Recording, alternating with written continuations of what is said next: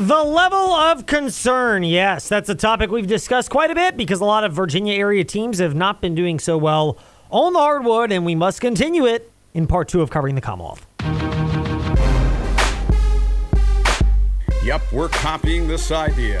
Covering the Commonwealth, a look at the locally interesting teams and stories from the experts who cover them. Let's start with JMU. With Shane Metlin of the Harrisonburg Daily News Record. Hey, Shane, a pleasure to be speaking with you, even if it's not a pleasure for the JMU Duke fans, to be rehashing that loss to Appalachian State in men's basketball this past weekend. Is that the most discouraging of the losses the Dukes have had so far this year? Why or why not?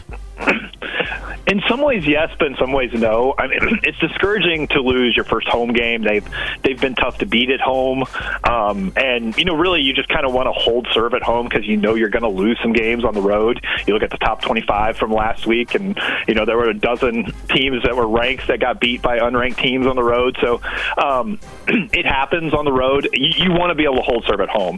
It's not as discouraging when you look at App State's the other really good team in the Sun Belt right now. Those are the two, teams that are up there in the net rankings and have had the marquee non-conference wins. And, those are the teams that you expect to play really close, really competitive games.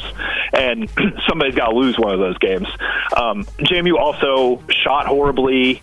They did a lot of things that they just don't typically do that you wouldn't expect them to continue to do. And I think when they look at it that way, they got to feel pretty good about their chances when they go down to Boone in a couple weeks. But it's discouraging and also not the end of the world when you kind of look at the big picture of it. A lot of people also look at that in the equation as we're chatting JMU Duke basketball with Shane Metlin of the Harrisonburg Daily News Record about what it means for the polls and the tournament outlook. Is that too soon for Mark Byington and his squad to be worried about that, especially in what is a one, maybe a best two-bid league anyway? Yeah, I mean, it's a little too soon because, like you said, it's always been a one-bid league for about the last decade. There's been a little bit of hope that with good starts by JMU and App State that maybe they're going to, have a chance at a second bid this year. But that means things have got to kind of play out perfectly in the conference. It means JMU and App State both have to, probably come close to running the table the rest of the way, other than their rematch. Their teams are going to take some losses, but it's not going to be, a 5-loss Sun Belt champion that's in the at-large mix. We'll put it that way. Regular season champion.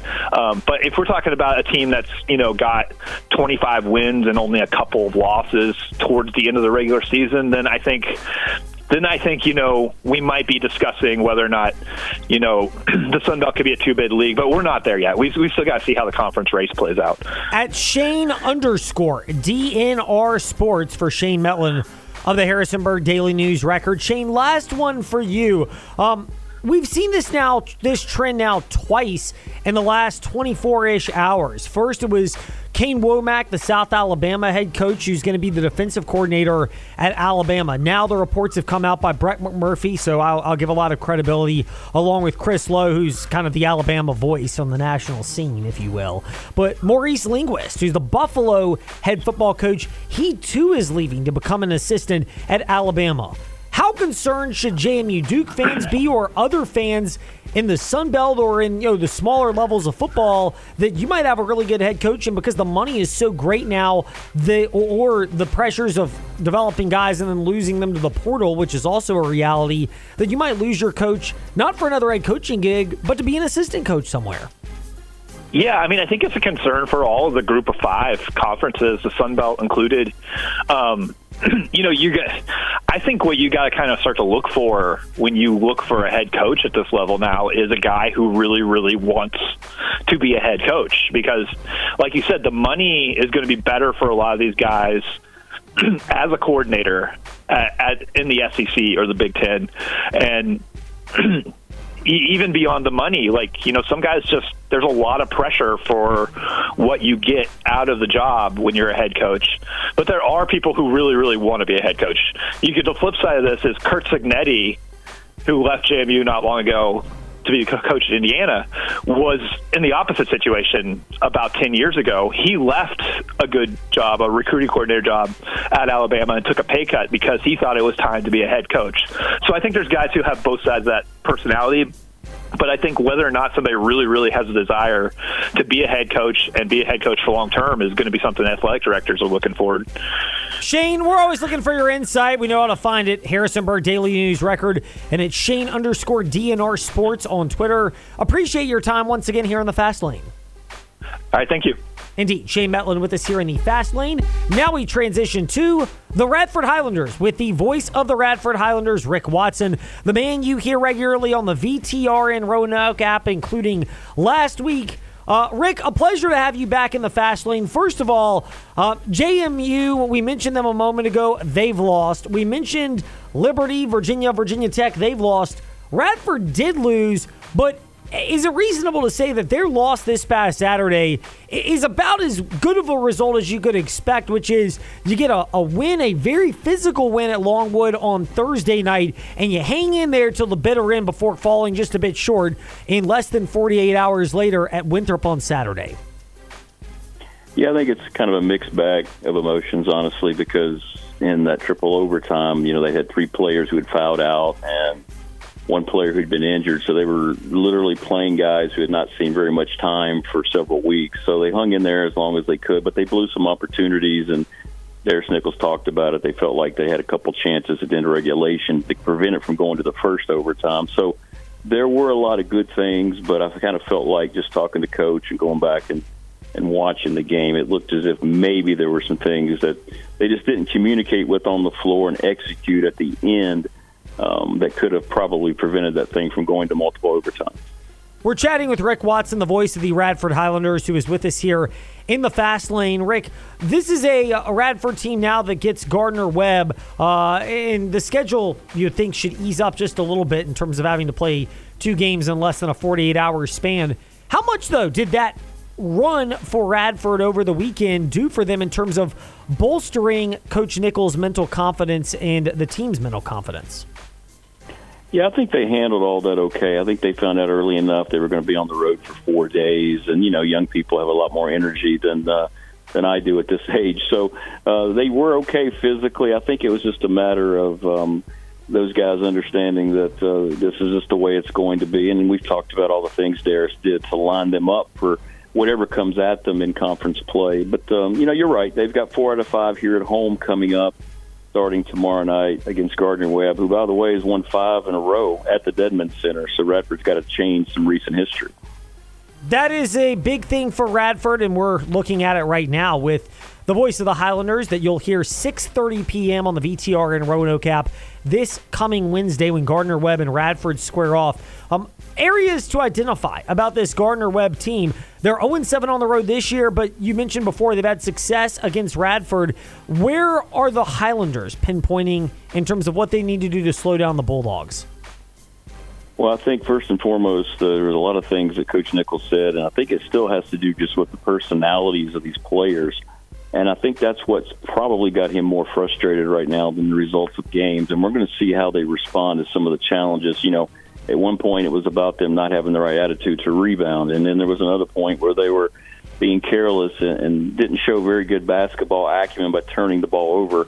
He wants to see them come through and recognize what is going on that's going to help this team be successful. On Saturday at Winthrop, Chandler Turner's going off. He's got 33 points, and he had his best game as a collegiate player, even going back to his Bowling Green days, yet he never touched the ball in 2 of those final possessions. So there were just things like that, the recognition. And I think he's just looking to see if this team improves, recognizing that it doesn't always have to be them calling their own number, that they have 4 other guys out there who are capable of having success on the floor. Rick Watson tells that story very well, and we'll do it again Wednesday at 6:30 p.m. Gardner-Webb at Radford on the VTR and Roanoke app. Rick, thank you for your time today here in the Fast Lane. All right, thank you guys a lot. Go Highlanders. And last but not least, or maybe least, that professional football team in Landover, Maryland, or is it Ashburn, Virginia? They are all over as they continue to fine-tune their front office and coaching shakeup. the Washington Commanders, of course. We know where to go to get the latest on that on W226BG Timberlake, WVGMA on Lynchburg, WMNA Gretna, Danville Southside. That, of course, is Candy Waller with Seawall Sports and Entertainment. Candy, a pleasure to be speaking with you. Adam Peters, Washington Commanders, just recently introducing him to the media and to the fans. You've had a chance to cover that. Your impressions now that you've heard Adam Peters speak and had some time to digest the announcement from Friday to the introduction today of the new Commanders GM. I really think this is a guy that knows what he's doing. I really do. I think this is a guy who knows what to do.